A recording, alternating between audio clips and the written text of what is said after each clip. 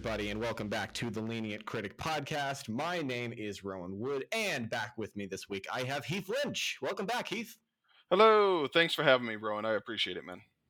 Of course, and this is going to be quite a packed episode of the podcast. Is it just me, or was there a lot released in the last 2 weeks? Maybe not, maybe not as much as normal, but I guess we're sort of getting back into the at least one relatively big movie releasing every week. Yeah, it feels like we're getting into a bit of a groove. It simultaneously feels like there was a lot that came out and also nothing came out. I think that's more due to quality than the quantity, and we'll get to that, I'm sure. But yeah, it does feel like it felt like there was a lot I had to watch to tick off some boxes, but not much that I came out the other side going, man, I'm really glad I saw that. Right. So we have 4 movies to discuss on our main topic this week. But at the end, I also am just going to have to mention 4 more that were released in the past week that I just can't ignore. Not as not big movies, quote unquote big movies like the ones we're going to talk about main. But however, let us kick off with Death on the Nile. Someone is dead. The crime is murder. The murderer is one of you. Were you aware of any grudges? Madame is used to getting what she wants. I don't feel safe here. I don't feel safe with any of them. Belgian sleuth Hercule Poirot's Egyptian vacation aboard a glamorous river steamer turns into a terrifying search for a murderer when a picture-perfect couple's idyllic honeymoon is tragically cut short. This, of course, is a sequel to Murder on the Orient Express, the 2017 version, once again directed by Kenneth Branagh and starring Branagh as Poirot. Heath, let's just, before we get into Death on the Nile, what did you think of Murder on the Orient Express from 2017? Yeah. So Murder on the Orient Express, I would say objectively, it was about as objective as I can be. I thought it was an okay movie, high side of okay, with some flaws. But overall, I still subjectively found it enjoyable. I had a fun time with it. I enjoy rewatching it. So I would say it's on the high side of okay, low side of good. Yeah, I completely agree. I've only seen it once, and that was opening day. I remember liking it well enough. It was a solid mystery. I had never read the book. I didn't know the story, so it was a surprise to me what happened at the end. Similarly, I had no knowledge of Death on the Nile. I didn't know the story at all. Have you read any of the Christie books? I have not. One and not even a two, just the one. I am not a big reader. I used to be in high school, college, when I was younger. I read all the time. Nowadays, might be being a parent of two or just other things in life. And it's also because inherently I am a slower reader. I really take my time with it. And I know that I can just get a story much quicker out of a movie or a TV show than I can reading a book. It will take me forever. So usually I just avoid reading and I wait for the movie to come out. Unless it's something that I really, really care about, then I'll read it. But Right. so no, I hadn't read these. I was familiar with them though through pop culture and other references. These aren't even the first versions of these films. They've been out before. So I was inherently at least a little familiar, but still most of the twists and turns were a fun surprise. Yeah, absolutely. I am more of a reader. I assume, kind of because I have to be. I'm taking multiple literature courses right now. Yep. I haven't read any of the Christie books, even though I know I probably should at some point. But I feel like it's honestly just going to be more like I felt no need to read these books before seeing the movies because I just feel like it's going to be more fun watching it unfold on a big IMAX screen in what should be a beautiful landscape with actors that I recognize acting it out. I just find that to be more fun, and it sounds like you do too. Yep. So Death on the Nile, it's in keeping with Murder on the Orient Express having an all-star cast. Here we have Gal Gadot, Armie Hammer. We're not going to talk about them. Russell Brand, Tom Bateman reprising his role from Murder. Annette Bening, Dawn French, Rose Leslie, Emma Mackey, one of my standouts. Sophia Okendo, Jennifer Saunders, Letitia Wright. Also, might not talk about her much. Yeah, just big cast. So yeah, let's just start off there. What did you think of the cast? Not getting into the things that we're not going to get into, keeping the artist separate from the art. Yeah. I thought overall it was pretty decent. I thought the performances, with a few exceptions, controversies aside, I don't think Gal Gadot is much of an actress. I think she means well, and she's definitely trying. I just don't know if what she's trying to do works in most of her movies. She is absolutely gorgeous. I know that her accent is sexy. I totally understand why she has a career, but she just doesn't do it for me. I find her to be very one-dimensional. But everyone else I thought was doing a serviceable job. In particular, I would completely agree that Mackie is just on fire. I had not really seen her before this performance, before this movie, but if this doesn't get Emma Mackey more roles in the future, I would be completely stunned. Off of that, I also thought Russell Brand was pretty good, playing against type and against character. Annette Bening is always pretty good. And it was fun seeing Rose Leslie, because I would imagine most people are like me, and you probably haven't really seen her since Game of Thrones. So it was an enjoyable suite of performances pretty much across the board, with a minor exception. Yeah. I recently binged the first 3 seasons of Netflix's Sex Education with one of my roommates, and Emma Mackey is one of the main characters there, and she is, just as here, she is the standout of that show. She is absolutely incredible. So hopefully, in her first major film role, hopefully she will be getting more attention from here on out. But yeah, I agree with everything that you've been saying. The rest of the cast is just pretty good. Brand and Mackie are my standouts as well. And yeah, I mean, I think I liked the cast of Murder just a little bit more. Maybe it's just because of the actors. I love Josh Gad. I love Daisy Ridley. Sure. I love Judi Dench was in there too, right? Yes, she was, absolutely. Yeah. So yeah, but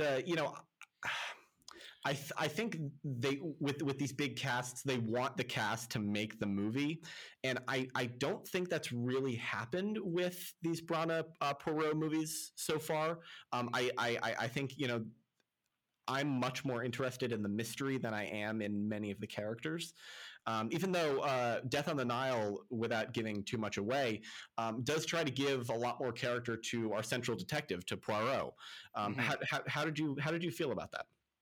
Well, very quickly, and not that I want this to turn into a comparison podcast of Murder versus Death, Orient versus Nile, but I think it's inherent that there will be a little bit of that. I think it's inevitable. It's unavoidable even. I would agree. I think the cast was stronger in the first one. However, something that I felt about the first movie is that for whatever reason, the first movie is has this weird campiness to it that I feel like everyone is a little 10 to 15% insincere. That makes me hard.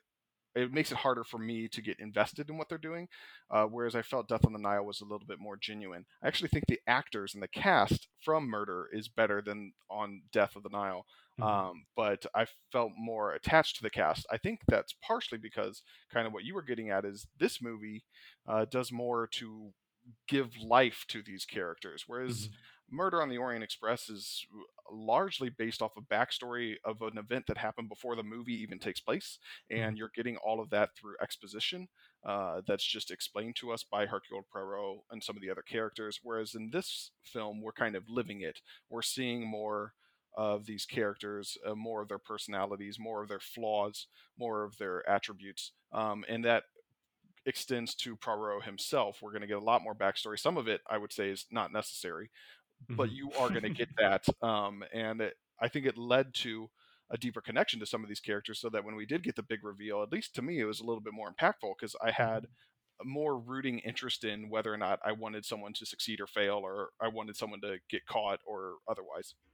Right. It's just about a little over an hour in Death on the Nile when the actual death happens. Yep. We get to know the characters much more intimately here than we do in Murder. And, you know, just like in Murder, every character has a reason, like every character has a motive. So, and like realistically, any character could have been the murderer. But the final reveal was satisfying enough. I can't say I didn't see it coming, but I was still, you know, satisfied all the same. Mm-hmm. I also, side note, I think it's hilarious that this is going to be the first of at least 2 murder mysteries in 2022 set on a sort of cruise ship. The second being Knives Out 2, hopefully coming out this fall. Yep. But I'm so excited. yes. Oh my God. Same here. That is. I think I think it was near the top of my most anticipated of the year. I think it's like my number 3. Yeah. I just, you know, I think in many ways Death on the Nile is an improvement on Murder on the Orient Express. And if we had more time, you know, we have a bunch of stuff to get through this episode, but if we had more time, I would, you know, I'm sure we would go into it more. I guess I sort of appreciated the quote unquote sameness of it all, you know, in that, you know, it follows the very prototypical murder mystery story pattern, and I really enjoy that. I think it's great. Granted, I don't think Death on the Nile is a great movie, but it has enough actors that I love watching. It has enough. I think, you know, the landscape does look pretty CG heavy, but I thought it looked pretty cool, and it has enough twists and turns that I really I will say I really enjoyed this. Yeah. To kind of wrap some things up, I feel very similarly. You know, objectively speaking, as objective as I can be, I think this is a high side of okay movie. It definitely has its flaws. You know, as much as I loved the extra character development, some of it wasn't necessary. And getting our titular death on the Nile an hour into the Death on the Nile movie only leaves us an hour to actually murder mystery. So you end up taking your sweet time for the first half of the film, and then you end up having to rush the second half. And these like weird pacing issues do detract from the experience. But once we do get to the murder mystery itself, while again I would say the movie is on a high side of okay, I personally end up on the low side of liked it because I'm having much more fun with the murder mystery. In fact, compared to Orient Express, one of the things that bothers me about Orient is you can't really solve the mystery with the clues that are given in the movie. You need inherent knowledge of backstory of this Armstrong kidnapping that happened before the events of the movie, which the audience is not privy to. Whereas Death on the Nile, you can be the armchair detective. You can have the opportunity to sit there and try to piece the clues together because they are presented to you. I think some of it is contrived and ridiculous, but I still had fun with it, and I was still able to figure out pretty much everything actually before the big reveal. But it was still fun to see it. There is an ounce of suspension of disbelief you have to grant the film, but once you do that, it is a fun experience. Otherwise. Absolutely. Perfectly summed up, and we will leave that there. Next up is Marry Me. I'll marry you. You. Go! Go! Go! Do you, some guy, take Kat to be your lawfully wedded wife? Okay. That was crazy. Kat Valdez left the guy from the concert, then also married her Uber driver. It's an insane situation. I say we offer $5,000 and let it all blow over. Or I could stay married to him. Huh? I started something last night, and if I don't finish it, I'll look crazy. We gotta get out in front of this. Hi. You. Oh. Explore the possibilities of what might happen when a superstar marries an average Joe as a joke and discovers that perhaps there are no accidents. I know how you feel about this movie, but why don't you tell our audiences, Heath, what did you think of Marry Me? I really didn't like it. I wanted to give it the benefit of the doubt on so many moments, and then the movie would just do something to kind of spit in my face of the doubt that I was providing it. I think that inherently there is an interesting story here, but overall, no. I would say that I did not like this. Yeah. I am slightly more positive on it than you are. I thought it was good, not great. It is perhaps one of the more stereotypical rom-coms that I've seen recently. It doesn't do anything to subvert the typical formula. All you have to do is watch the trailer, and believe me, I did. I went to see enough movies in the theater that I probably saw this trailer 5 or 6 times. I could basically map out where this movie was going from honestly the first half, like 30 seconds of the trailer. It is it's incredibly obvious, but that's not why people watch rom-coms. I think that's not why this movie was made. It's not made to surprise people. It's made to give people, sort of the awe feeling, and just to to provide some happiness. This stars Owen Wilson and Jennifer Lopez, two actors that I think are good. I don't know what it was. Owen Wilson just looked a little bit off to me. Maybe it's the longer hair. Maybe it's the fact that he was just about to play Mobius and Loki when he filmed this. So maybe I was sort of, and that was the last thing I saw him in. So maybe I'm sort of disassociating there. But I thought the leads were fine. It's also kind of a musical, kind of not. Jennifer Lopez plays a singer. There are a fair amount of music and dance sequences, which I think, if you have Jennifer Lopez in your movie, why not? But it's sort of just a hodgepodge of a like a mashup of just a very basic normal romantic comedy with some sort of flair thrown in there based on the talent that you have. It's nothing special any way you spin it, I think. But I had a perfectly good time with it. I wasn't I wasn't checking my watch or praying that it would be over. I just thought it was okay.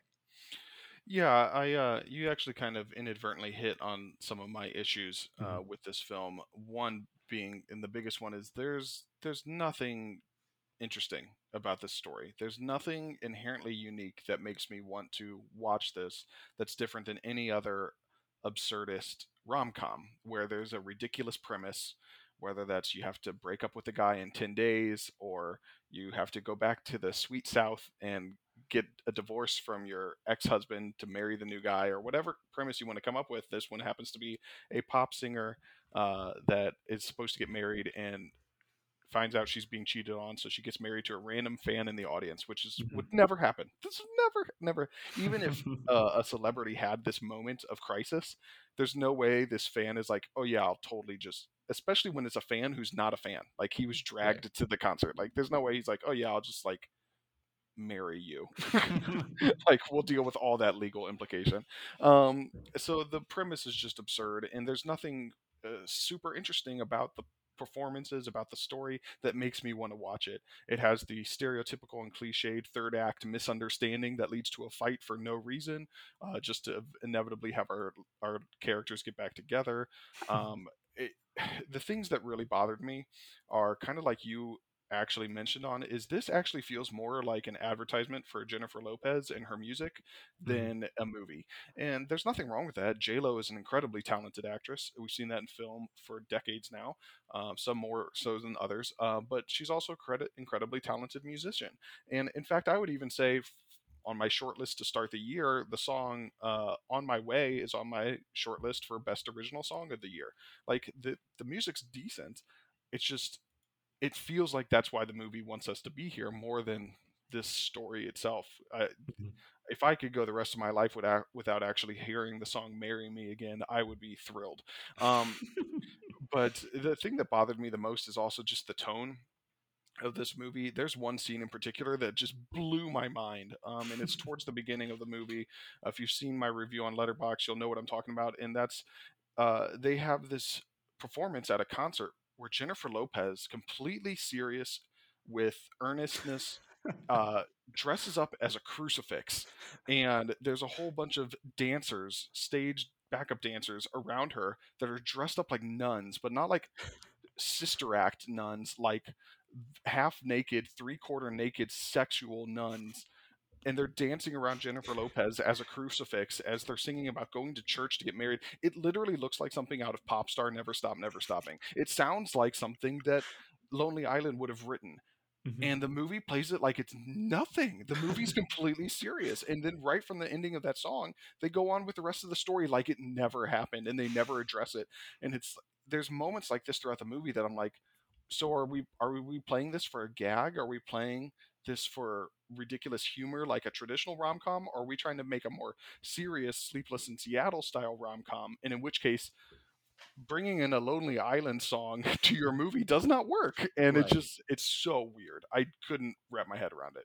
So I read your review before seeing the movie. So I was just keeping my eye out for that dance number. I was like, okay, Heath had to have been joking, but he was not. I was not joking. Yeah. She's dressed up as a crucifix. And which you'd think that that's not something that you could do. No, and yet she does it. Like, I'm not even a religious person. You can be as sacrilegious as you want. I think it's funny. But that's the thing. I was laughing at that scene. I thought it was hilarious. But the movie does not want you to laugh at that scene. The movie wants you to take it seriously. Like, this is some beautiful pop song. And I'm just like, what are we doing? Yeah. So I think that tells you all you need to know about Marry Me. I was a little bit higher on it than Heath, but come on. It's a rom-com. Look at the premise and you know exactly what you're getting. Yep. Next up is Uncharted. 500 years ago, my family found the world's biggest fortune, then was betrayed. People have been searching for it all in vain. Both you turn your keys clockwise at the same time. Thanks a lot. You almost got me killed. Clockwise, Sully! Well, it was 50-50, so I made a guess. Clearly. A young, street-smart Nathan Drake and his wisecracking partner Sully embark on a dangerous pursuit of the greatest treasure never found, while also tracking clues that may lead to Nathan's long-lost brother. This is based off of the PlayStation video game series, none of which I have played, and stars Tom Holland as Nathan Drake, or Nate, as they call him in the movie, and Mark Wahlberg as his mentor Sully. I honestly can't say that I had high expectations for this movie. I heard a lot of people saying that have high expectations. I had low expectations for this movie, in fact. I heard a lot of people saying that the trailers were great and they look awesome and stuff, and I hated the trailer. I thought they just looked like a stereotypical action movie, which is really what it turned out to be. I feel like we got exactly what was advertised. Yeah, I don't understand the admiration for the trailers. I actually thought they were some of the worst trailers that I've seen in a long time. And in fact, that's what led me to having incredibly low expectations. I thought this was going to be crap. And in fact, my low expectations probably saved me. I still don't think it's good. I think it's on the low side of okay. Like, I rated it as a meh. Like, it exists. It's a movie. You know, if you want to see some fun action stuff, go for it. If you want anything with a reasonable plot and logical characters who make smart decisions, then avoid it. You know, like, but yeah, the unfathomably bad trailers are what made this tolerable for me, because if I had went into this with expectations of, oh, this could be good, I would have hated this. Yeah. I mean, I feel like it's at this point we need to know what we're getting with video game movies.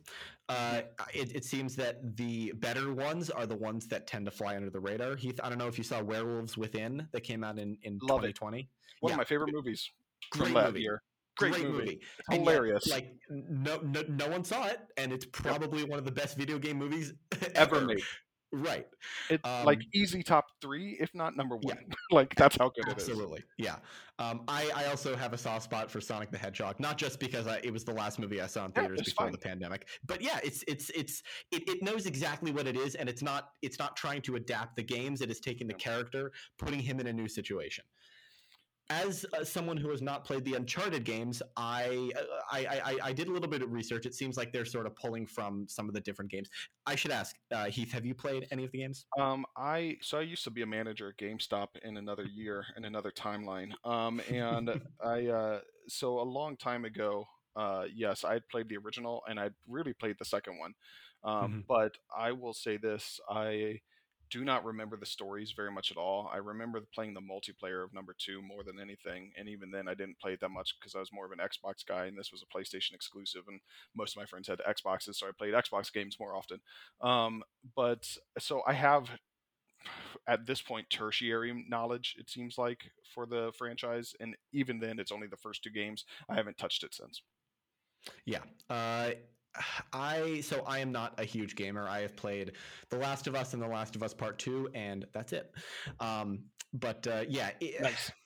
Yeah, it just seems, I know it's a video game movie. The action is going to look cartoony, especially when you pull an action set piece like the plane sequence directly from one of the games. It's going to look it's going to look cartoony, and it's going to be, it's not going to look or feel real in any way, not just because it's shot up, that it's literally just shot up against a green screen, but just yeah, I don't know. Another bit of information that I think would be useful in sort of sorting, sort of understanding this film, is that Mark Wahlberg was originally set to play Nathan Drake, and then somehow I don't know if they realized that they wanted to make him younger, or they thought he would be a better Sully. I don't think he's really great as Sully either, but I don't know how I feel really about Tom Holland as Nathan Drake. I think he's doing his Tom Holland thing, but I feel like he's dialed back a little bit, and he's probably my least favorite character that I've seen that's played by Tom Holland. I have several issues with the film. You're touching onto one of the bigger ones. So again, I have at this point very minimal experience with the video games, but I'll say this: I'm a huge comic book person. And when a comic book movie comes out, one of my first instincts is not to say that's different than the comics. How dare they? I'm the same way with any adapted source material, because I realize mediums are different. What you can do in a comic book is not what you can do in a video game, is not what you can do in a novel, is not what you can do in a movie, and vice versa all the other way. So I try my best to always objectively watch a film and see what it's presented to me in this medium as a film. So like what they took from the games isn't necessarily what's important to me. Mixing and matching relationships or whatever. I will say that I do feel it's miscast, and I'm not even saying this from the, oh, I want this to be just like the game's perspective. But it really does, even if you don't know the games, it's very clear that they want this to be a Indiana Jones, National Treasure-esque adventure film, action adventure film, where we are going through hidden catacombs, trying to find a mysterious artifact or whatever have you. And it just doesn't play as well when your daring roguish hero is 23. He's a bartender. Like it doesn't feel believable. I don't buy for a second that Tom Holland could do any of this. He's a kid. He'd get the crap kicked out of him. He would die. That's not to say that I don't understand why they made that casting decision. This was made by Columbia Pictures, the same, that's Sony. Sony has the Spider-Verse. They make all the Spider-Man movies. Clearly Tom Holland is a big name. People love him as Spider-Man. Of course Sony's going to want to bring him into this because they can make money off of him. I was in a packed theater when I saw this, and I'm not even exaggerating. 50% of the audience, maybe even 60% of the audience, was girls 25 and younger, and they were oogling and ogling and screaming sometimes when Tom would take his shirt off. I get it, like, dude's sexy, like, show it off, flaunt it, have fun with it, but like that's why he's the cast and not Mark Wahlberg. But I do think it's an inherent mismatch. I really wish that the rumors were true all those years ago that Nathan Fillion was going to be Nathan Drake. I think literally they modeled the character from the video games after Nathan Fillion. His Captain Malcolm Reynolds from Firefly and Serenity is the perfect kind of brash scoundrel Han Solo-esque character that would have fit right into the Nathan Drake persona. I thought that would have been much better. And as well, that would have allowed them to make a Sully an older guy. He's supposed to be like a grizzled war vet. And I just don't buy it from Marky Mark minus the Funky Bunch. And it's just not, there's a disconnect there that it makes it feel like Tom Holland and Mark Wahlberg are just playing themselves. Like they're not playing these characters. Mark Wahlberg is just playing Mark Wahlberg. Tom Holland is just, if anything, he's just playing Peter Parker. He's so used to playing that. He's played Peter Parker in like 35% of all movies he's ever been in, and that he's just kind of used to it. He still made like the quips. He even still like did a Spider-Man pose a couple times that I noticed. Like it's almost like instinctual, natural reaction for him to do so. So yeah, it's kind of bothersome the casting choices, and I think the casting choices and performances really detract from the experience. Mm-hmm. Yeah, and similar to Marry Me, it is increasingly obvious where this story is going. Yep. From the very beginning, I could tell you everyone's character arcs, the good guys, the bad guys, everyone. It is increasingly obvious what is going to happen, and it just doesn't break any new ground for the genre. Maybe it's not trying to, but I honestly feel like it is. I feel like every video game, big budget video game movie now is going to try to be the video game movie. Yeah. And Uncharted, unfortunately, does not do well. And I mean, I like. There, actually, I was going to say there are a lot of video game movies I like more than Uncharted, but there really aren't. So it may be in the top 10, but that is very slim pickings there. Yeah, I will say I did have the most fun in Uncharted during like the very CGI heavy action sequences when there are helicopters carrying giant like 15th century ships and they are flying around above the ocean. That's awesome. It looks cool and it's fun to watch, but it's like I should not be loving that more than I'm loving maybe the physical action sequences or the character moments or and that's my other part of this film is that it's nothing you haven't seen before. This is every other action adventure film. I mean, the amount at which this movie clearly wants to steal from Indiana Jones while trying to be different, but still clearly stealing from Indiana Jones is insane. There's even a scene that made me giggle so much that because they did it in both Indiana Jones and National Treasure, where these characters they go to a church because the clues say to go to a church, and then when they go to the church they find hidden inscriptions on the walls that lead to a secret passageway through the church. I'm like, you literally did this in those other frames. Like that's how the same it is. And so you're right, it's funny though. So like with all these problems that we have with it, where the performances, the casting is bad. I think the casting is just outright bad. I think the performances, because the casting is bad, is also bad. And this movie brings nothing new to the table. But I would agree with what you said that for some reason I still find it watchable and still find it to be enjoyable because some of the action's fun. I'm not gonna lie, the as much as it's not believable, and you definitely have to like just take your brain off for a second and be like, okay, that's not realistic. But like the cargo plane sequence, that is fun as hell. Yeah. Like it is, even though I hate that the movie, I'm so sick of Hollywood doing this. They start that and then they do the, you want to know how I got here? And then they rewind 15 years and then we like take 40 minutes to get back to that action sequence. Stop doing that, please. Ugh. But I had fun with that. That was great. I enjoyed that action. The airlifting of the grizzled old Magellan warships, not realistic at all. That's not how physics works. Watching these ships swing around as if they have no effect on the helicopters themselves. But as soon as that happened, I was like, oh, I know what's going to happen. We're going to have people boarding other ships from one ship to another, swinging through the air. Like I already knew everything that was going to take place. It was entirely predictable, but it was still fun. I still was like, this is stupid, but I like it. So like luckily it's these fun, ridiculous action sequences that make this fun, and it will allow you to smile and have a good time. Again, I don't think this is a good movie.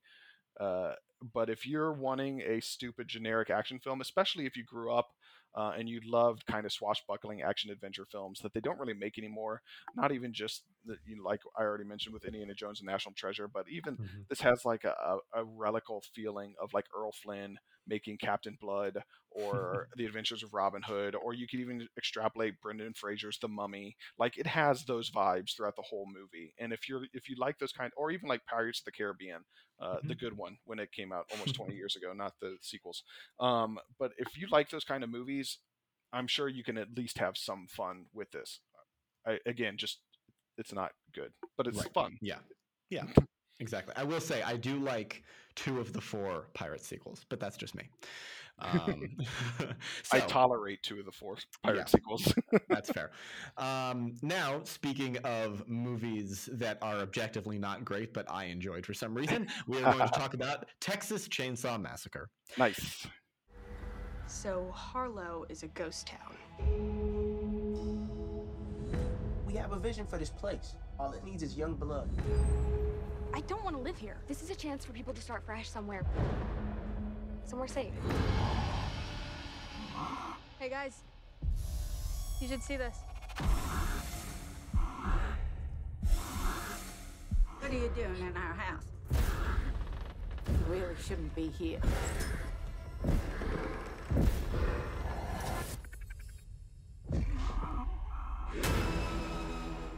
Oh my God.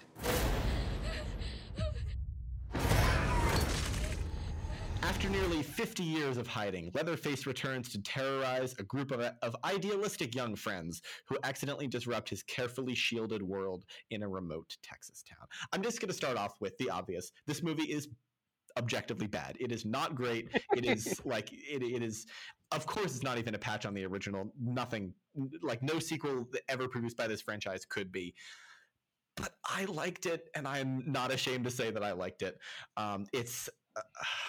I don't know. Maybe it's the kill scenes. The gore is fantastic, and I'm not going to say the violence is cool. That makes me sound like a psychopath.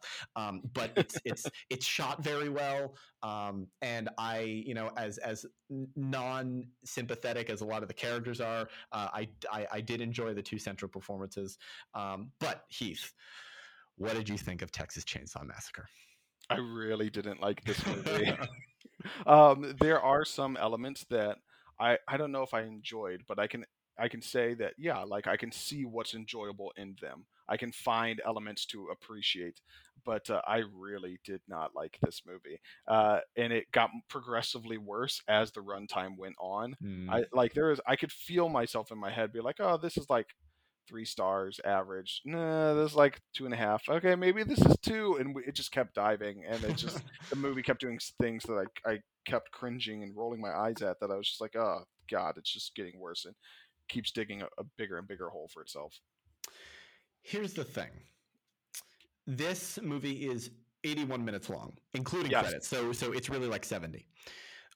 It has virtually no setup, virtually no characterization, virtually nothing at all before, Leatherface really becomes a threat just about 20-ish minutes in. So we really get like less than an hour of an actual Texas Chainsaw Massacre movie.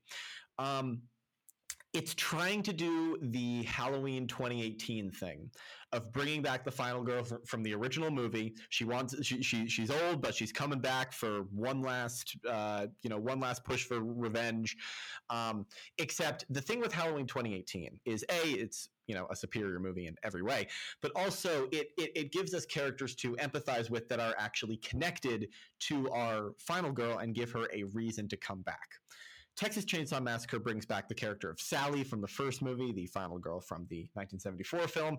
It was unfortunately miscast because the actual actress passed away about 4 or 5 years ago. So that's a bummer. And I think that also was impactful. Yes, absolutely. But they are trying to do a bunch of different things in this very, very short movie, and they just can't do everything that they want to do.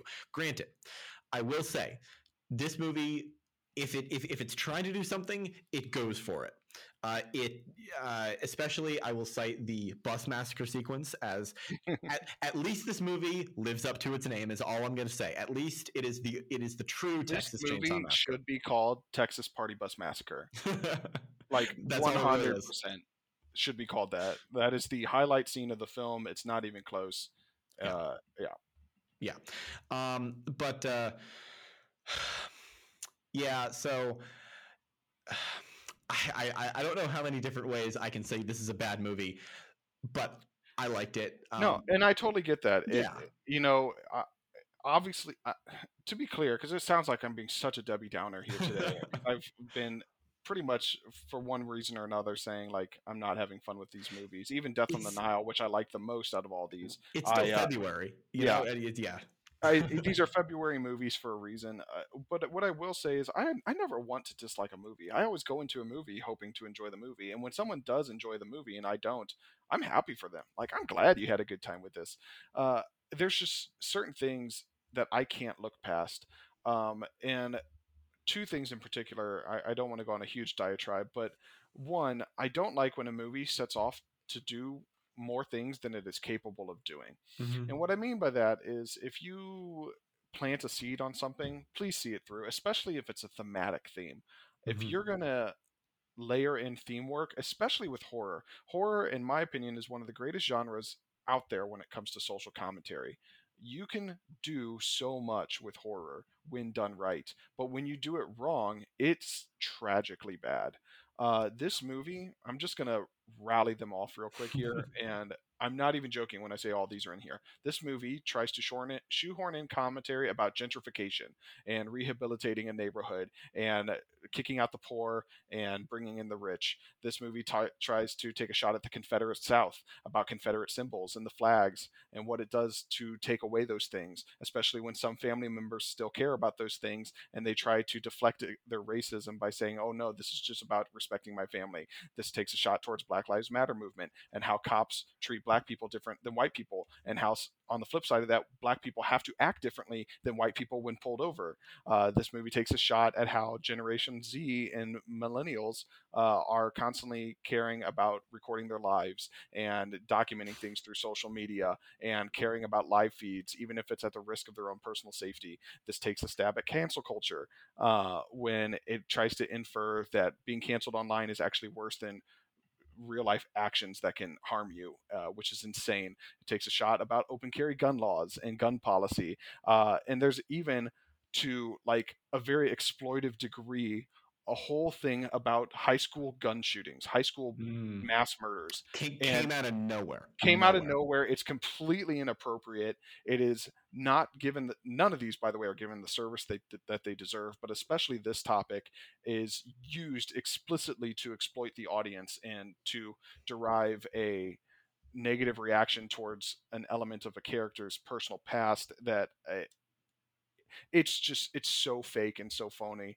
and that is way too much crap to put in a 81-minute, including credits, horror movie when you also still have to devote the majority of your movie to a guy swinging around a chainsaw. You don't have time to do all that. Why would you do all that? It just feels gross, and it feels inappropriate and mismanaged. And another thing that I really hate in slasher horror films is, and this is where the movie really lost me, I can't stand when people are literally the Geico commercial where they're like, "Oh, let's go hide in the shed with the chainsaws and not get in the running car." Like, this was literally that commercial come to life. The characters in this movie are stupid, like beyond dumb. Some of the decisions they make, like, actively infuriate. You can hear it in my passion, like right now, like actively infuriated me.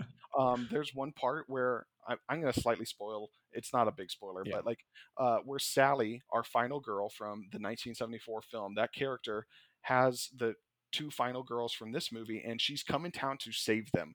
And instead of driving off into the sunset so they can live just like Sally wanted to live at the end of the original movie with someone driving her off into the sunset, she literally locks them in the car and says, "Nope, you can't leave," and she uses them as bait. And I'm just like, what? Why would you do that? Or even in the bus massacre scene, a lot of people, they just stand there and take it. No one tries to get out of a window. No, like the or there's a scene as well where they are in the car and they can actively drive away, and they just choose not to. They choose to try to run over Leatherface instead, which I get it. Maybe try to kill him, but like, the option there is to run, just leave. And just for whatever reason, the characters in this movie are idiots, and I couldn't stand it. Yeah. I have no rebuttal for anything you just said. You are spot on. I find. Speaking of the that Geico commercial, the second time I watched this, yes, I watched it twice. The friend that I watched it with quoted that exact same commercial, and because it's this movie. It really is exactly down to the chainsaws. Yeah. But I find this movie. I did this more the second time when I realized just how terrible it truly is best when you watch it without viewing it as a movie that is not trying to develop characters. It's not trying to get across any major theme. It's really just trying to give you a big dumb horror movie, which in the end is what it is. Emphasis on dumb. I will say I think part of the reason I have a slightly higher opinion of this is that this is the first ever screener I've gotten from Netflix, so I got to see it like a week early, which is very cool to me. And so I think that's probably the reason that I think my excitement got in the way just a little bit. But regardless. So yeah, that was Texas Chainsaw Massacre. It's available on Netflix. Uncharted, Marry Me, and Death on the Nile are in theaters. Marry Me, I believe, is on Peacock for the remainder of the month. Also, as I mentioned at the top of the show, I would be remiss if I didn't mention 4 other films, most of them more independent ones that were released this week in the last 2 weeks as well. Heath, stop me if you've seen any of these. First, I want to mention Dog, the Channing Tatum film where he and a dog travel across the country. It's cute. I liked it. It's nothing super special. I like Channing Tatum. I think he's cool. He is what makes this movie watchable for me. Next up is Kimmy, new HBO Max film from Steven Soderbergh. Basically, set during COVID, which but not as much of a quote unquote COVID movie as you might expect. It's not done through video screens. It very much puts you into the action. Great thriller. Zoe Kravitz is great in it, and Steven Soderbergh once again does not miss. And 2 others are much more off the radar. The first one is called Give or Take, which is a film that had its world premiere last week. This was filmed on Cape Cod, where I'm from, and it's about a guy named Martin who returns to his father's house on Cape Cod after his father passes away, and he basically has to get friendly with his father's grieving boyfriend. And yeah, it's basically, it's sort of a slice of life type thing where he reunites with friends from his past, and basically he takes all the lessons away that you might expect him to take away. Today, I interviewed the writer and director for the newspaper back home that I'm writing an article for, and that was just a fun experience. So Give or Take, it's in very select theaters, but if you get a chance, it's a fun time.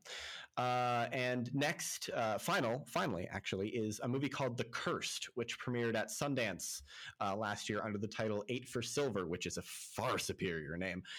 This is a werewolf movie set in the late 1800s. I really, really like this movie, despite the fact that not a lot of the mythology and the whole curse aspect does not really make sense. My God, is it a great horror movie? Genuinely scary. It was a mistake watching this at night. And it stars I think the most recognizable name in there is I guess there's 2. There's Boyd Holbrook, who many know from Logan, and Alistair Petrie, who is also in Sex Education with Emma Mackey, and he is General Draven in Rogue One: A Star Wars Story, and probably the upcoming series Andor as well. He is fantastic at it. It's just excellent, scary, smart, and just all around wonderful. So The Cursed is also, I believe, in theaters now. Dog is in theaters.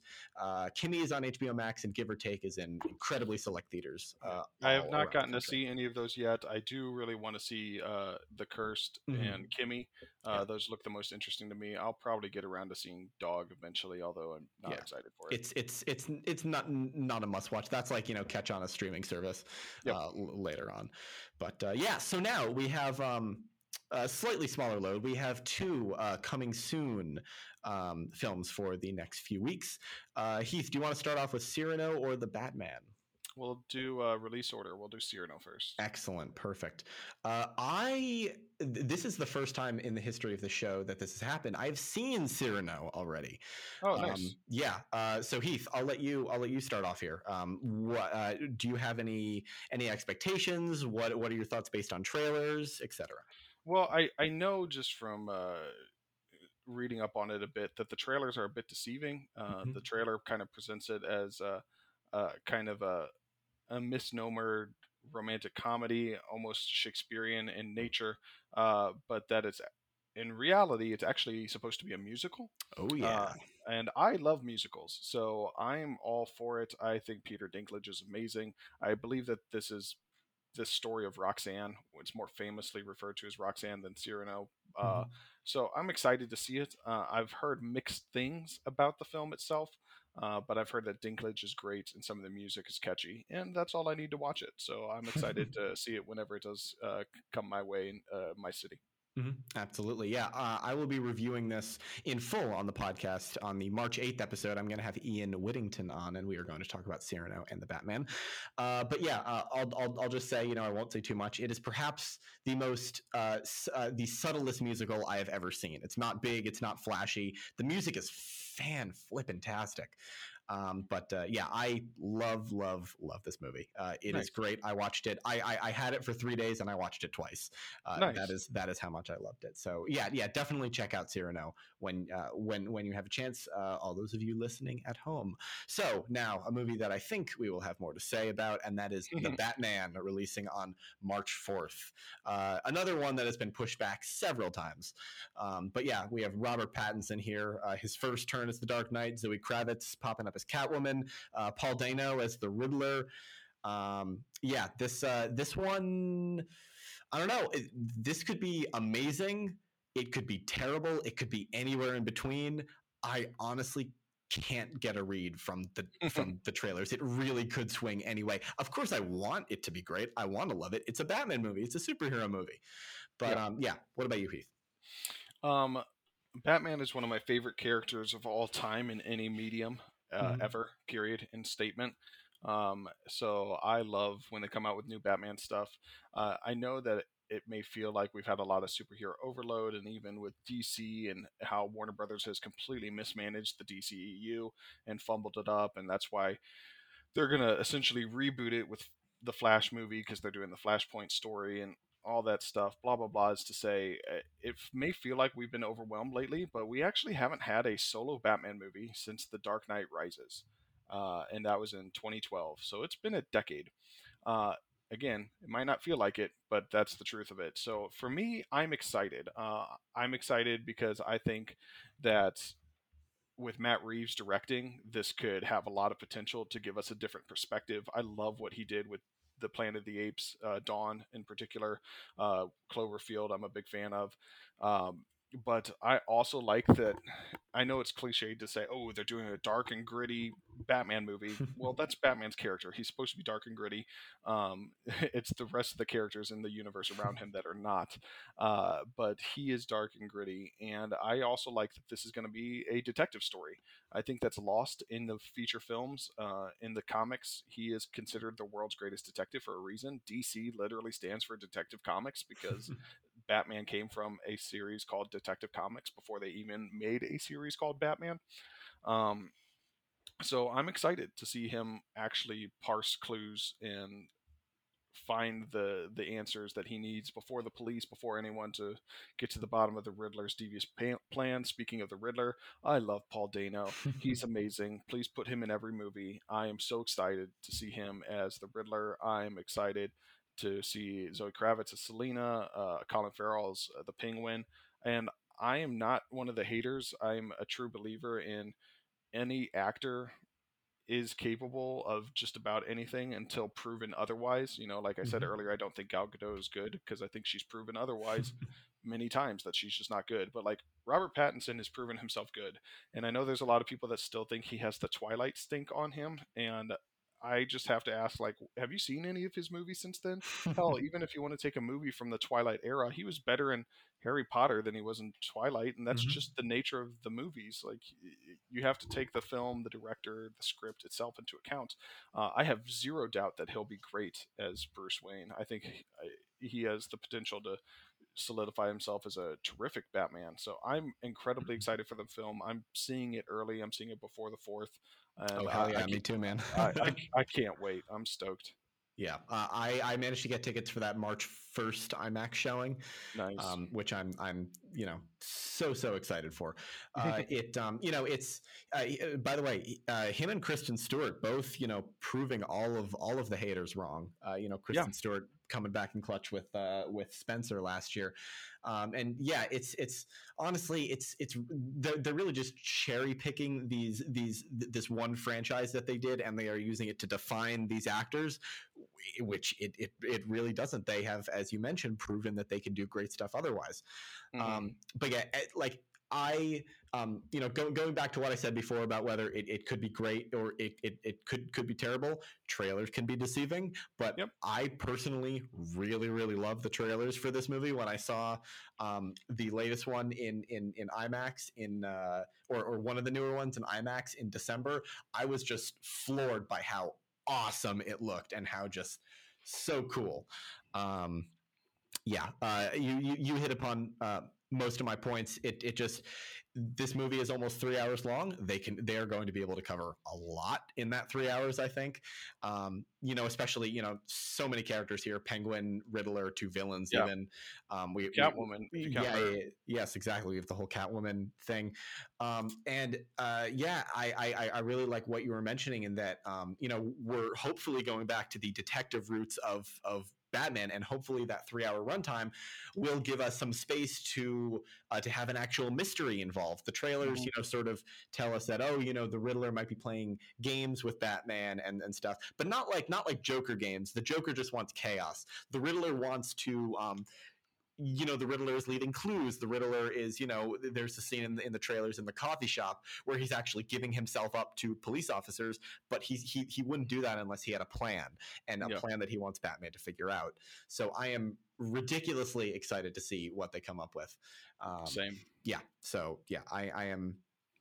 This is, I feel like the Batman is going to start the whole, big good movies of 2022. Again, before Doctor Strange even kicks off the summer season, we're gonna get the Batman coming back here.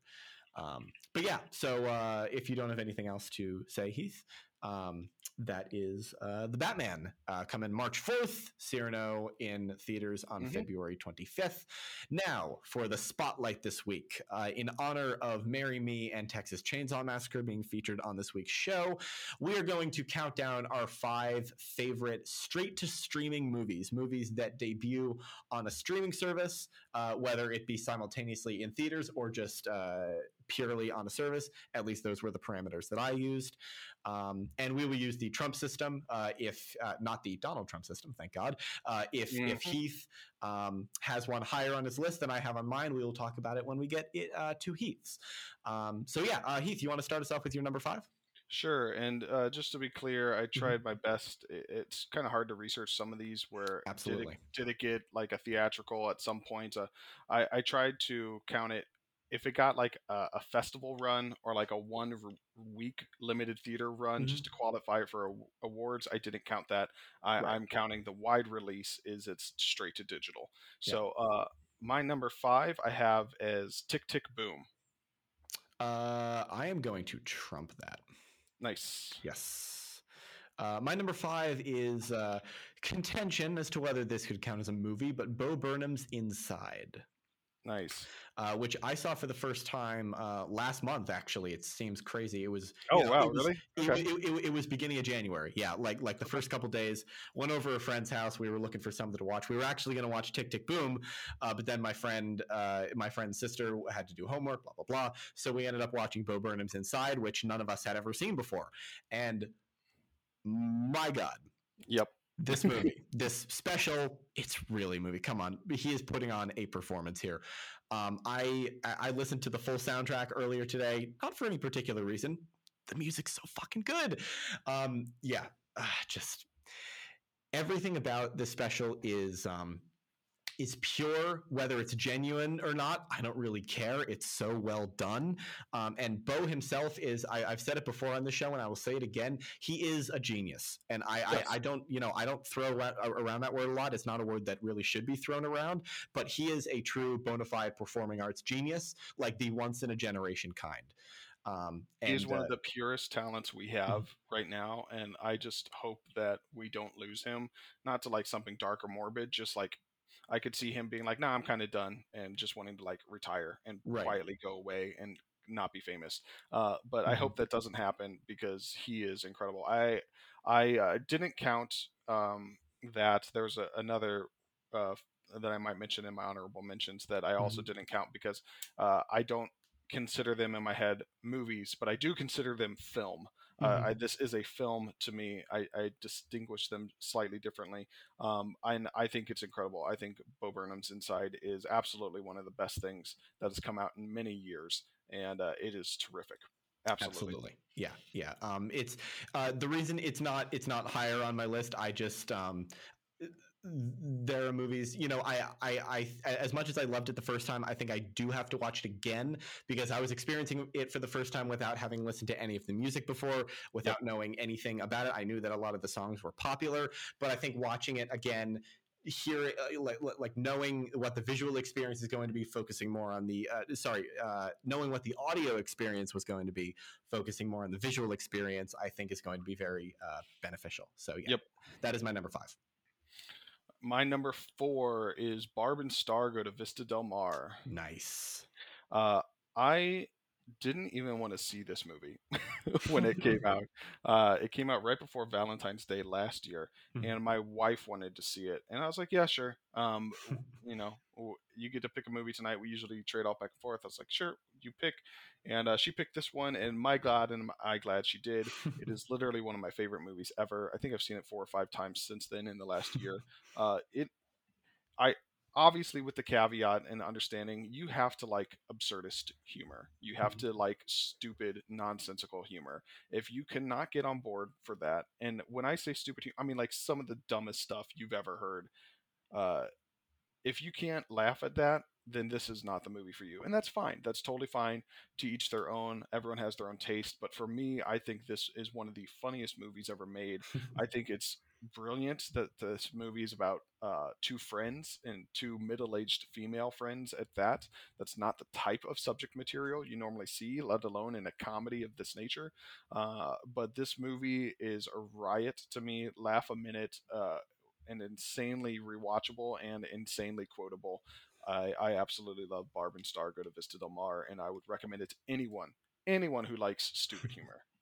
I keep on meaning to pick this up. It's terrific. I know it's been on my list of to watch from last year for so long, and I had the opportunity to watch it last night, and I don't remember what I picked up instead, but I think it was actually Pineapple Express that I watched for no particular reason. I was just feeling stoner comedy at that point.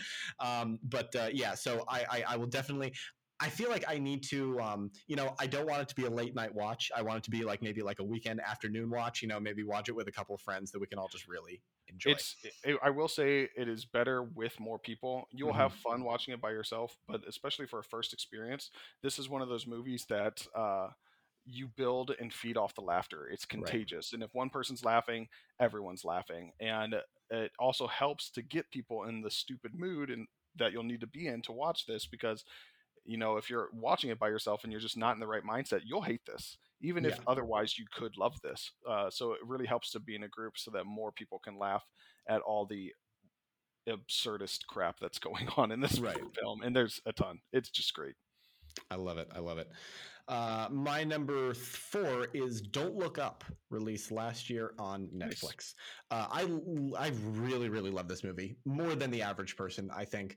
I talked about it in one of the early episodes on the show with Foster, I believe, and I just think this movie, it doesn't do everything right. I don't think many movies do everything right, but Don't Look Up, I think it's just so clever in its script. Its script is incredible. I am more on board with Adam McKay's humor than I think a lot are. I think you really have to not just be in a certain frame of mind. You really have to be in a constant, frame of mind to really be into the humor. A lot of it is funny on its own. Some of it is funny if you read into it, and some of it you really like. It really depends on the type of person you are and the type of humor that you like. I'm assuming similar to Barb and Star. Yep. But well, I mean, obviously, very different type of humor. I think, Yes. yeah. Don't Look Up. I just think all of the performances are fantastic. This is really how to utilize an all-star cast, not necessarily make them, equal players. Leo and Jennifer Lawrence are at the clear front of this movie, but we also have Meryl Streep, Jonah Hill, Timothy Chalamet popping up near the end of the movie, Rob Morgan doing great work in a supporting performance, Cate Blanchett, Tyler Perry actually like being great.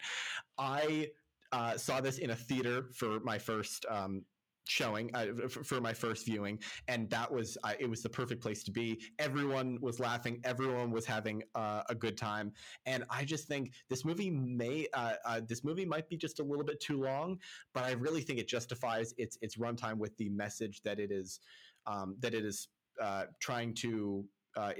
With the message that it's trying to convey, that now I know Adam McKay wrote it to be about climate change, but it has such a double meaning now that I just think is absolutely insane that he that he wrote the script before the pandemic. I'm sure he fine-tuned it afterward. But like this movie is just incredible, and I love the ending, especially the post-credit scene. Oh, I forgot to mention Mark Rylance. He was one of the standouts. I think he's giving one of the best performances from Mark Rylance that I've ever seen. He's just so good. Everyone's so good.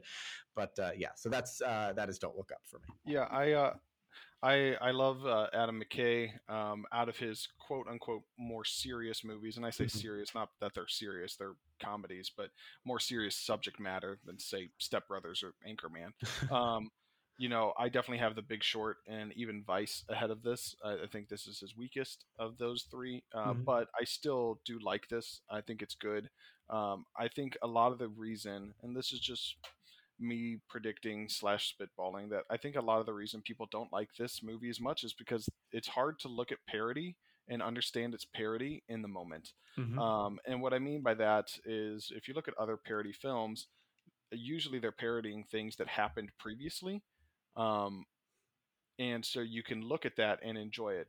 Obviously, on a more surface level, you have things like Hot Shots and Hot Shots Part 2, or like the scary movies where they're parodying previous movies that had already taken place and they're already a part of pop culture. You can do that. Or you can look at something slightly different, like a political satire, like Don't Look Up is, in something like Doctor Strangelove, and how that looks like it's considered a masterpiece by many people these days for its parody of the Cold War and the tensions between the United States and Russia and nuclear fallout and all these things. But I think it's important to remember that even Doctor Strangelove was not liked by many people when it came out because it came out in the height of the Cold War. That was still happening. And it's only upon retrospective reanalysis in the years and decades since that people have really grown to appreciate that film. And I think, not saying that Don't Look Up will be Doctor Strangelove, I don't think that will ever happen, but I do think that the grading of this film will improve the further and further we get distanced from the things that this is directly parodying. Like you said, yes, this is directly in reference to climate change. That's why he wrote it, but it does inadvertently also deliver a very fresh perspective on the handling of the coronavirus and this pandemic. And you know what? It's kind of hard to look in the mirror and say, yeah, we suck right now. Like, we are handling this all wrong. This sucks. And this movie just shows us how much we suck and how stupid we are. And people don't like looking in the mirror. And I get that. But, maybe give it a year, 3 years, 5 years from now, I think people will be able to go back, rewatch this, and be like, okay, this was better than I thought. This was pretty funny. And obviously, hopefully, we're all still alive in 5 to 10 years time to make that reanalysis. But yeah, I do think it's an important film, and I think that people will grow on it with age. Absolutely. My number 3 film is Palm Springs. I'm going to trump that as well. Nice. Excellent. My number 3, another cheat, is Hamilton. The cheater. I know, but it's Hamilton. So this, of course, if you don't know about the musical Hamilton, where have you been for the last what has it been, 6 years, 7 years at this point? 7 or 8 years. I think, actually. So yeah, I was lucky enough to see a Boston performance of this. Foster was telling me when we were walking in the city a couple months ago, he saw it with the original cast, front row, the original cast, New York City. And I don't think I've ever been more jealous of another person. This, the music is fantastic, and the filmed performance of this, I know. A lot of people were hoping that Hamilton would be adapted into like a quote unquote a movie that's I think it will at some point on stage. Absolutely. But I do think that at least for now, it does work incredibly well on stage. Even when filmed like this, it just works so well.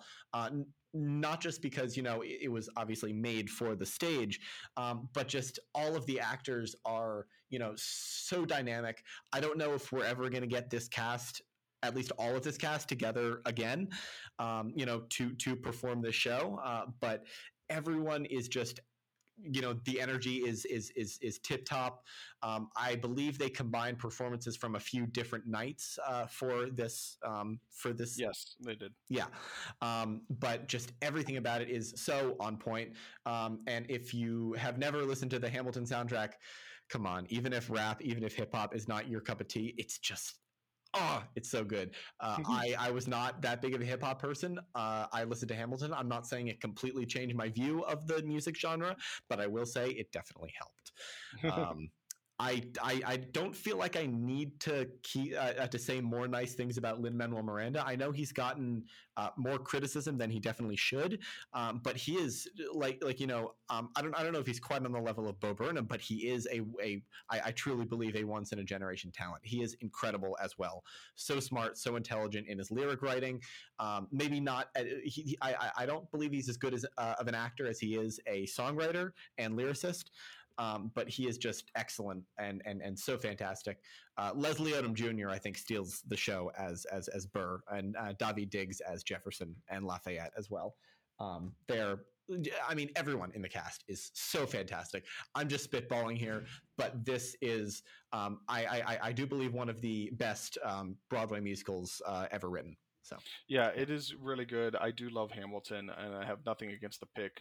I just personally, and this is just me, I don't consider it a movie. Of course, I consider it a filming of a stage production. Yeah. So I wouldn't have considered it, but I don't begrudge you at all. It is terrific, and it's a great experience. And yeah, if you haven't heard the soundtrack, it's awesome. Yeah, that is the exact reason why it was not considered for Oscars. Yep. My number 2, I have The Trial of the Chicago 7. Nice. On my honorable mentions.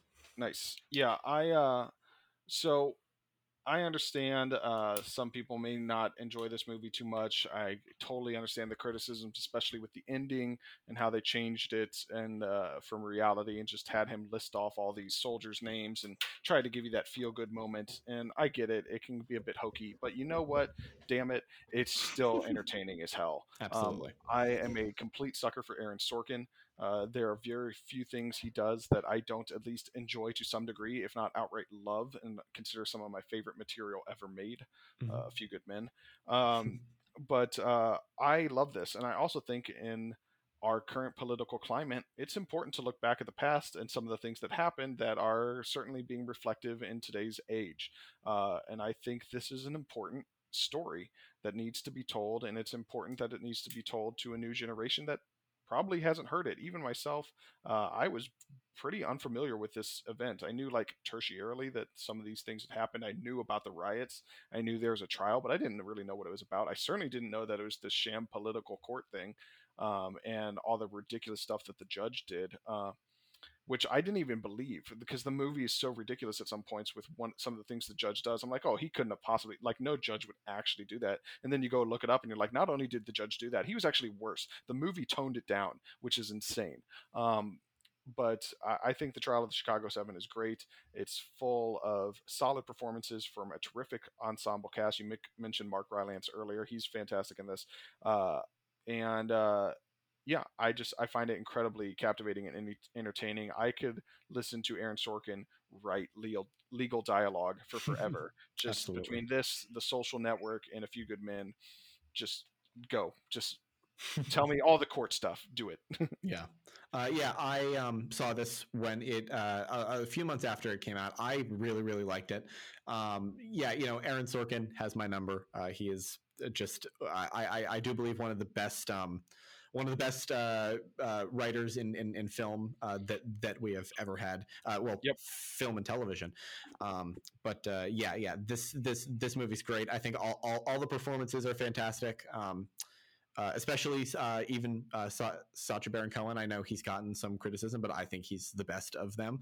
And Eddie Redmayne's in this too, I believe, right? I have not seen it since it came out. Yahya Abdul-Mateen II, I believe he got some awards recognition for his role as Bobby Seale. He was great. Be wrong about he wasn't in the movie that much. But I know, but he was fantastic. Yeah. So I also want to give credit.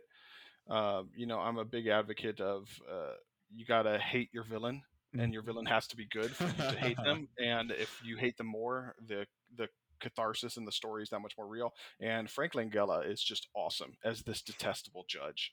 He's fantastic. Which was, from what I understand, one of the more true to life elements of the of the story. The judge was actually like that. He was an objectively horrible person. Yeah. But yeah, let us move on to my number 2, and that will be finally we get to talk about Tick, Tick, Boom. Heath, if you want to start us off, because you had it as well. No, you had it higher. You go first. All right, cool. So yes, Tick, Tick, Boom. I have only seen once so far. I'm seeing it again on Tuesday with a Q&A with Andrew Garfield afterward, which I'm quite excited for. Oh, I hate you. I know. I know. So I did not know anything about this movie before I saw it, other than the fact that it was about Jonathan Larson. I saw it a couple weeks late, so I knew that it had been getting some buzz. I know a lot of people who I respect, such as some members of the Sif Pop staff and the Sif Pop and CinemaSin staff really, really loved it. And so I had relatively high expectations going in. And those expectations were just shattered. This movie blew my mind as to how emotional and how incredible this kind of story could be. Andrew Garfield just blew me away. That was, I believe, my favorite performance of last year. And this was also my favorite movie of last year. And God, the man can sing. The man really can sing. This is another, aside from Bo Burnham's Inside, this is one of the soundtracks that has been on repeat for ever since I saw this movie. It is just so good. And I know the soundtrack is not original to the film. Jonathan Larson wrote it, which just goes to show how big of a talent he was too, and how friggin' depressing it is that he was gone so soon. Died in 1996, I think, right before Rent opened to the public. Yeah. But yeah, I just think every performance here is absolutely spotless. The musical numbers are so fantastic. I saw some people talking about online how Lin-Manuel Miranda's direction wasn't that dynamic. I completely disagree. Yeah, he is like just from the musical numbers. He has been doing musical theater for so long. He knows how to he knows how to shoot these things. He knows how to direct actors. He knows how to do musical numbers. I believe he was the perfect person to do this. And I love how this movie not only serves as a late tribute to Jonathan Larson, but also as an unintentional tribute to Stephen Sondheim. right down to the fact that he did his own voicemail for the scene where Jonathan gets the call from him. So yeah, this movie is just so incredible, and just from top to bottom is just I mentioned earlier how there aren't a lot of perfect movies. This is the one that came closest, at least in the past year for me. Yeah, I absolutely love Tick Tick Boom. I got the opportunity, and I was very happy to review it for Sift Pop. Mm-hmm. I think it is a near perfect movie as well. As previously mentioned, I love musicals. I can't get enough of them. I have season tickets to my local municipal outdoor theater. I go every summer to multiple shows. I rewatch musicals all the time, and Tick Tick Boom has already been one of my favorites. It just came out about 3 months ago. I think I've already seen it 3 times. It is incredibly powerful and very moving. I don't think, unfortunately, that Andrew will win Best Actor. I think it will go to Will Smith, and I totally understand why. Yeah. Will's tremendous talents, and he's been around for a long time, so I get why the Academy would want to give it to him, and I totally understand. But for my money, I think Andrew Garfield gave the best performance last year. I think he's incredible, not even just beyond the singing, even though his singing is outstanding. The way he's able to emote, oh my gosh, just the welling of tears and the tremble in his voice in some scenes is so powerful.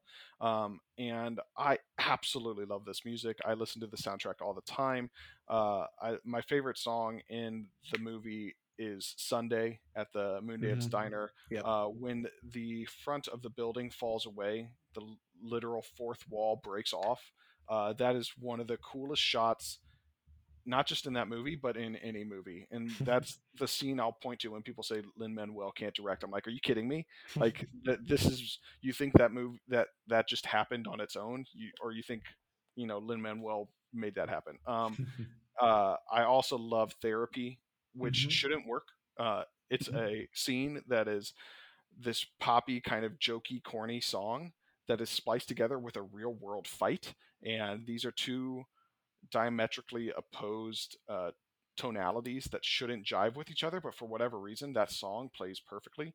I also love 3090. The opening song is incredibly catchy, and I could sing it for forever. And the one I love the most is the final song, which is, I forget what it was called actually. Is it just why? No, or like actions speak louder than words? Louder than words is what it's called. Yeah. That song's great. So much of it is truly spectacular. I love Tick Tick Boom. If you are a fan of musical theater at all, you should definitely watch this. It will be right up your alley. It's almost in many ways a tribute to musical theater. You'll see a lot of legends from the history of musical theater throughout this film, either whether they're actually there in person or they're referenced.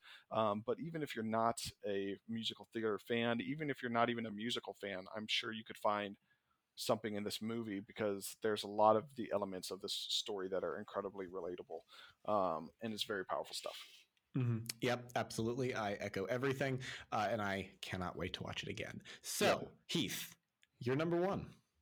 Well, we already know you're number one, but my number one is Sound of Metal. Nice. One that I have not seen. Oh my God. So Sound of Metal was actually my pick for the Oscars last year. I knew it wouldn't win.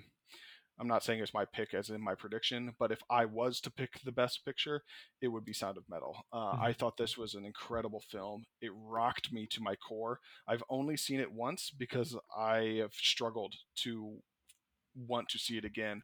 Not that it's as detrimental and hurtful as something like Schindler's List, but in a lot of ways it creates that same vibe with me where it's like, I recognize the greatness of this movie, but man, I don't know how often I'll ever be able to rewatch it because it's kind of a struggle to get through. But that's not to deter anyone. I know that will sound like a deterrence, but Sound of Metal is a truly beautiful piece of art. If you didn't know Riz Ahmed could act, one, shame on you. He has plenty of other stuff out there that shows that he can. But two, this movie will shake you with what he does in this film. It's truly spectacular. It's about this man who is a drummer in a metal band, and he is literally going deaf. So the sound design in this film is also spectacular. I think it actually, rightfully so, won the Oscar for best sound. Mhm. I was going to throw something if it didn't, because it is that incredible. Paul Raci also was nominated for best supporting actor as an actual man who knows ASL. Because I believe in real life his parents are deaf, and like he's partially deaf, so he has to use ASL on a regular basis. So he's used as this kind of surrogate teacher and surrogate father figure to Riz Ahmed. Olivia Cook is in here, who you probably know her better from Ready Player One, but she's also great in this. As kind of Riz Ahmed's drug, where he's trying to siphon off of her. It's almost like a rehab story in many ways. There's just a lot this movie is accomplishing that you would not expect it to, and it's the final scene of this movie is one of the strongest and most powerful scenes I've seen in any film, period. End of statement. So I couldn't recommend it enough. Sound of Metal is amazing. I believe it's on Amazon Prime if you want to see it. Nice. Yeah, that is a big one that I have not gotten to see yet. I know I'll be able to handle it. It's really a matter of being in the right headspace for it. Like I even know I want to rewatch it, but it's just like, man, I don't know when I'll be ready to rewatch it, but whenever I am stoked to rewatch this movie. Yep. Absolutely.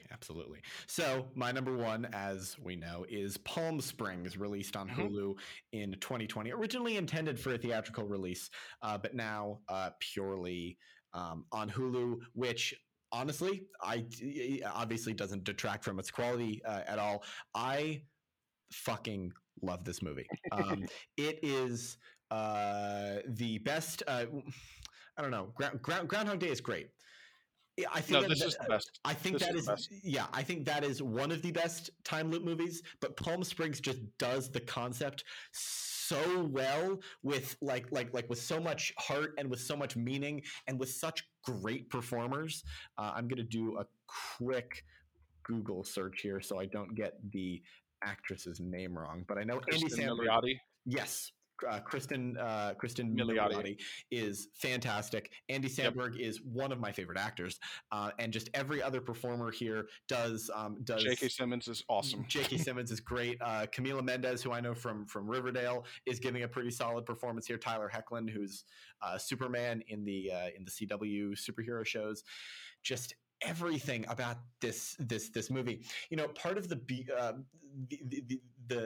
beauty of time loop movies and why I love them so much, the scenes in which the characters you know, there are a couple montages in this movie where we see the characters doing multiple things in different days, you know, sort of cycling through the whole thing, sometimes having fun, sometimes being, you know, sometimes being disappointed, dejected. This movie, I think, does it so well because you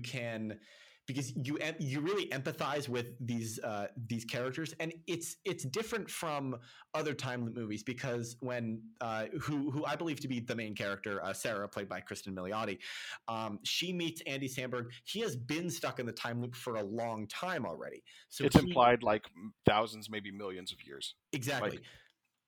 So he knows what's going on, and so it is with that Palm Springs differentiates itself from every other time loop movie out there, because it just has a completely different spin on a premise that you could argue has been done a lot. I honestly don't think there are a lot of bad time loop movies. I really like Edge of Tomorrow. I really like Boss Level, which came out in Hulu in last year, I think. Yeah. So I actually love so this was my number 3 film. I love it as well. I actually have an incredible soft spot for the repeating day temporal anomaly genre. It's a burgeoning genre of film.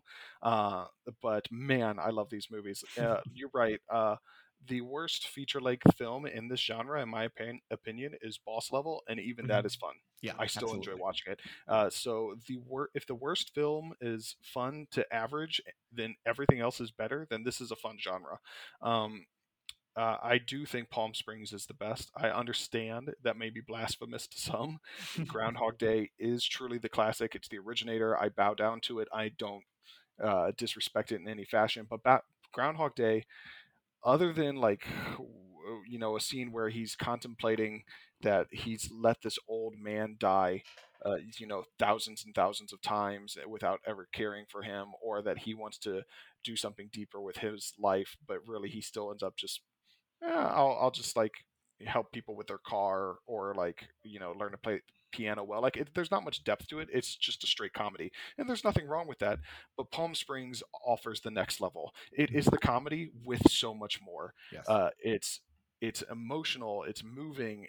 There's purpose to it. There's theme work behind it, and what it means to reflect on your everyday life when everything seems monotonous and mundane, and you're regurgitating the same day over and over. You wake up, go to work, go home, eat dinner, go to bed, and or especially the parallels with relationships if you are married, and how every moment can feel like the same moment and nothing spicy about it. But it's understanding that it's those little moments in between that make life beautiful and make relationships and marriage so fun. I think Palm Springs is terrific.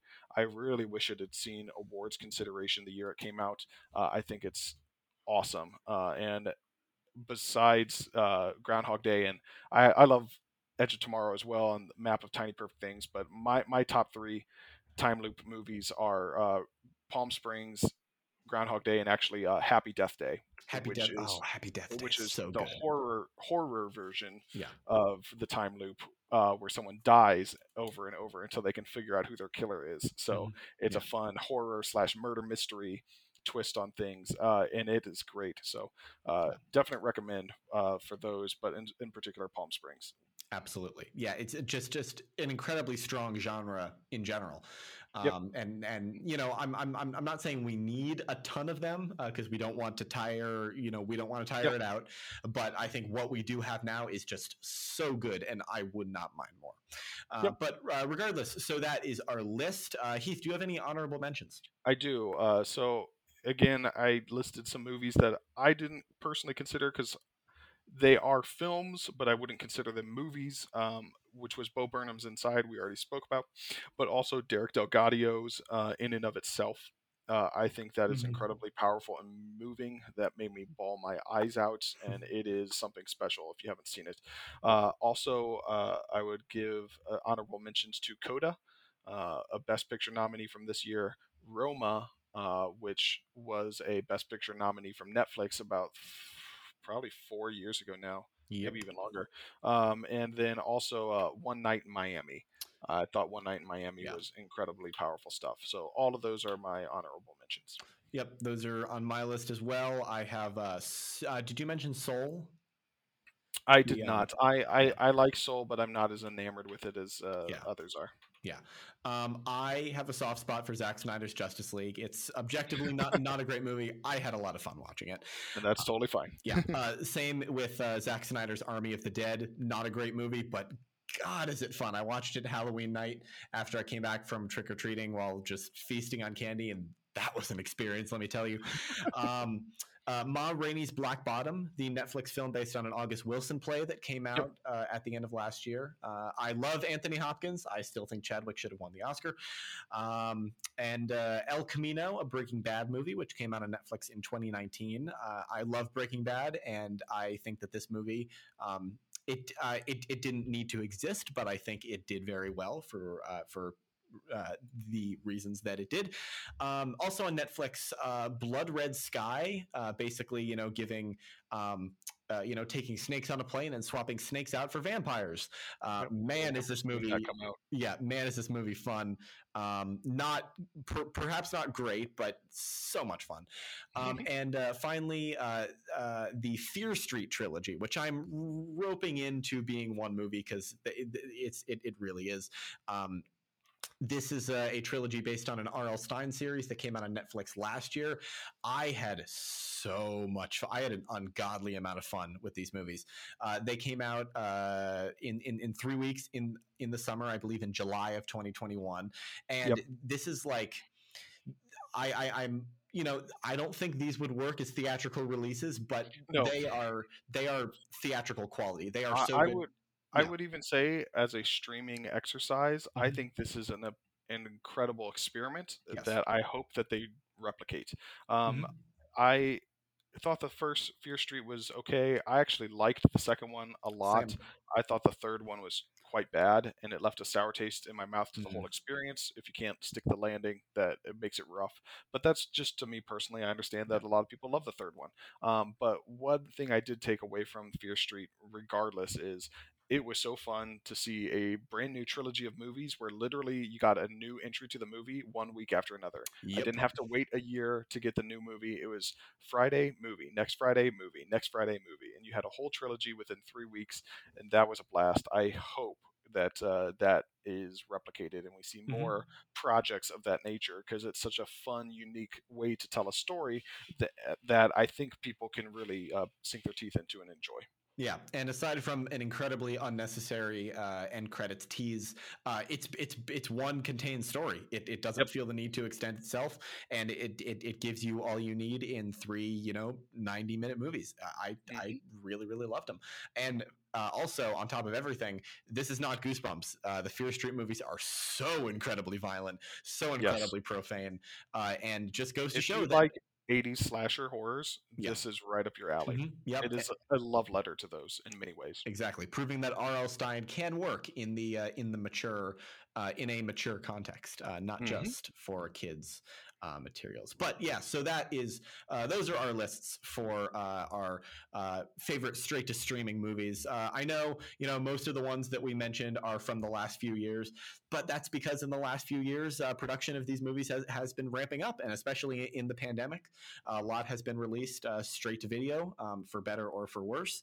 But that just means that we could enjoy them earlier than we might have otherwise.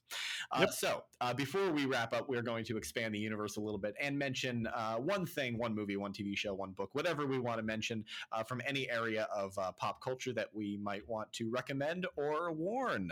Heath, do you want to start us out? Yeah, I'm going to recommend Road to El Dorado. So, Road to El Dorado is a movie that came from DreamWorks, a hand-drawn, two-dimensional animated movie that we don't get to see pictures like this anymore. I never got to see it back in the day. I don't know why. It never just came about, but I finally got to take the chance to go back and watch it, and this movie was a lot of fun. I don't know why it was panned and maligned at the time. I think this is genuinely a good movie. I see that retroactively, there's been kind of a retrospective on the film, and people have been going back to reanalyze it and seeing that there is quality to it. But yeah, I really enjoyed The Road to El Dorado. It's pretty simple story about a couple con men from Spain that try to escape to the New World to find El Dorado, the lost city of gold, and steal it for all it's worth. But at the same time, they kind of become infatuated with some of the culture, or they feel like they're stuck because of some odd and awkward predicaments that happen. And I don't want to spoil anything, but it's a fun story. There's some solid humor to it. There's some great voice acting by Kenneth Branagh of Death on the Nile, and Kevin Kline is in it. Rosie Perez, Edward James Olmos is in this, and it's also visually beautiful. Now they're never really quite clear on what culture this is supposed to be, whether it's supposed to be Aztec, Mayan, or Incan, but whatever they're trying to depict it as, it's very colorful, it's very lively, it's very entertaining to look at, and there's a lot of really nice watercolor backgrounds and some cool imagery that they're using that just makes this a visual treat as well as an interesting story. So if you like family classics, animated films, kind of maybe something that you hadn't seen in a while, it's been over 20 years since it came out, I would recommend The Road to El Dorado. It's a good time. I've never heard of this movie, so I'm definitely going to have to be checking this one out. Yep. I am going to... I really don't know if I'm going to be recommending or warning this movie. I'm still flip-flopping on it. This is Pain and Gain, a movie directed by Michael Bay that came out in 2013. I watched this for class. I am currently taking a lecture class on the action genre, and my teacher chose to show us this instead of Bad Boys for our Michael Bay week. And that's a choice. Yeah. I will just say the most common thing that was said in that I heard thrown around the theater when we were watching this was, "What the fuck is this movie?" Because there were a lot of laughs, and because my teacher, my professor, I should say, I'm not in high school anymore, said at the beginning that some view this as a satirization of machismo, male dominance, that type of thing, and some people view it as being completely straight and serious. I don't know how you can watch this movie and not see that it is a very clear satire, especially given that the writers of this movie wrote the last two Avengers movies, and this is Christopher Marcus and Stephen McFeely writing the script for this, who are, we know from their scripts that they are very smart people. And so, yeah, so this movie is essentially Mark Wahlberg is a bodybuilder, and he teams up with Anthony Mackie, pre-Captain America, and Dwayne Johnson, sporting a nice little beard, to rob this rich asshole, basically. But of course, things go sideways, and that is not even the first half of this movie. This felt like a fever dream. I really don't know how to describe my experience while watching this. I had a lot of fun with it. I don't think it's a movie I'm ever going to go back to, but man, this I was thinking about this. It has been almost a week since I've seen this. I have been thinking about this ever since I saw it, and I don't see that really changing anytime soon. It makes a ton of stylistic choices that I think are objectively terrible, but I just think they're so fascinating that they evidently stuck with me, which I think is a good thing. And honestly, I really don't know how to classify this movie. I gave it 2.5 stars on Letterboxd, landing right in the middle, because and who knows, that might change. It might get lower, it might get higher. I really don't know. But then again, yeah. So that is Pain and Gain, directed by the one and only Michael Bay. Yeah, I never saw this one. I didn't really ever want to see this one. I probably never will see this one. Yeah. The thing is, as much as I would like to think it was satire, Michael Bay has never presented himself to be that kind of person that understands and knows how to shoot satire. And I think he did, which is much more apropos of his filmography, try to shoot this earnestly and in seriousness, revving up bro machismo, because he does do that in a lot of his movies. And I just don't know if this is a film I would want to suffer through. Yeah, it does get bonus points for making my jaw stay on the floor almost its entire runtime. It was genuinely shocking in, I don't know if it's the best or worst possible way. And it kept on reminding us, despite how crazy things gotten, that it was still based on a true story, which caused me to do some research afterward. And yes, most of the crazy, insane stuff that happens in this movie did actually happen, which is even more insane.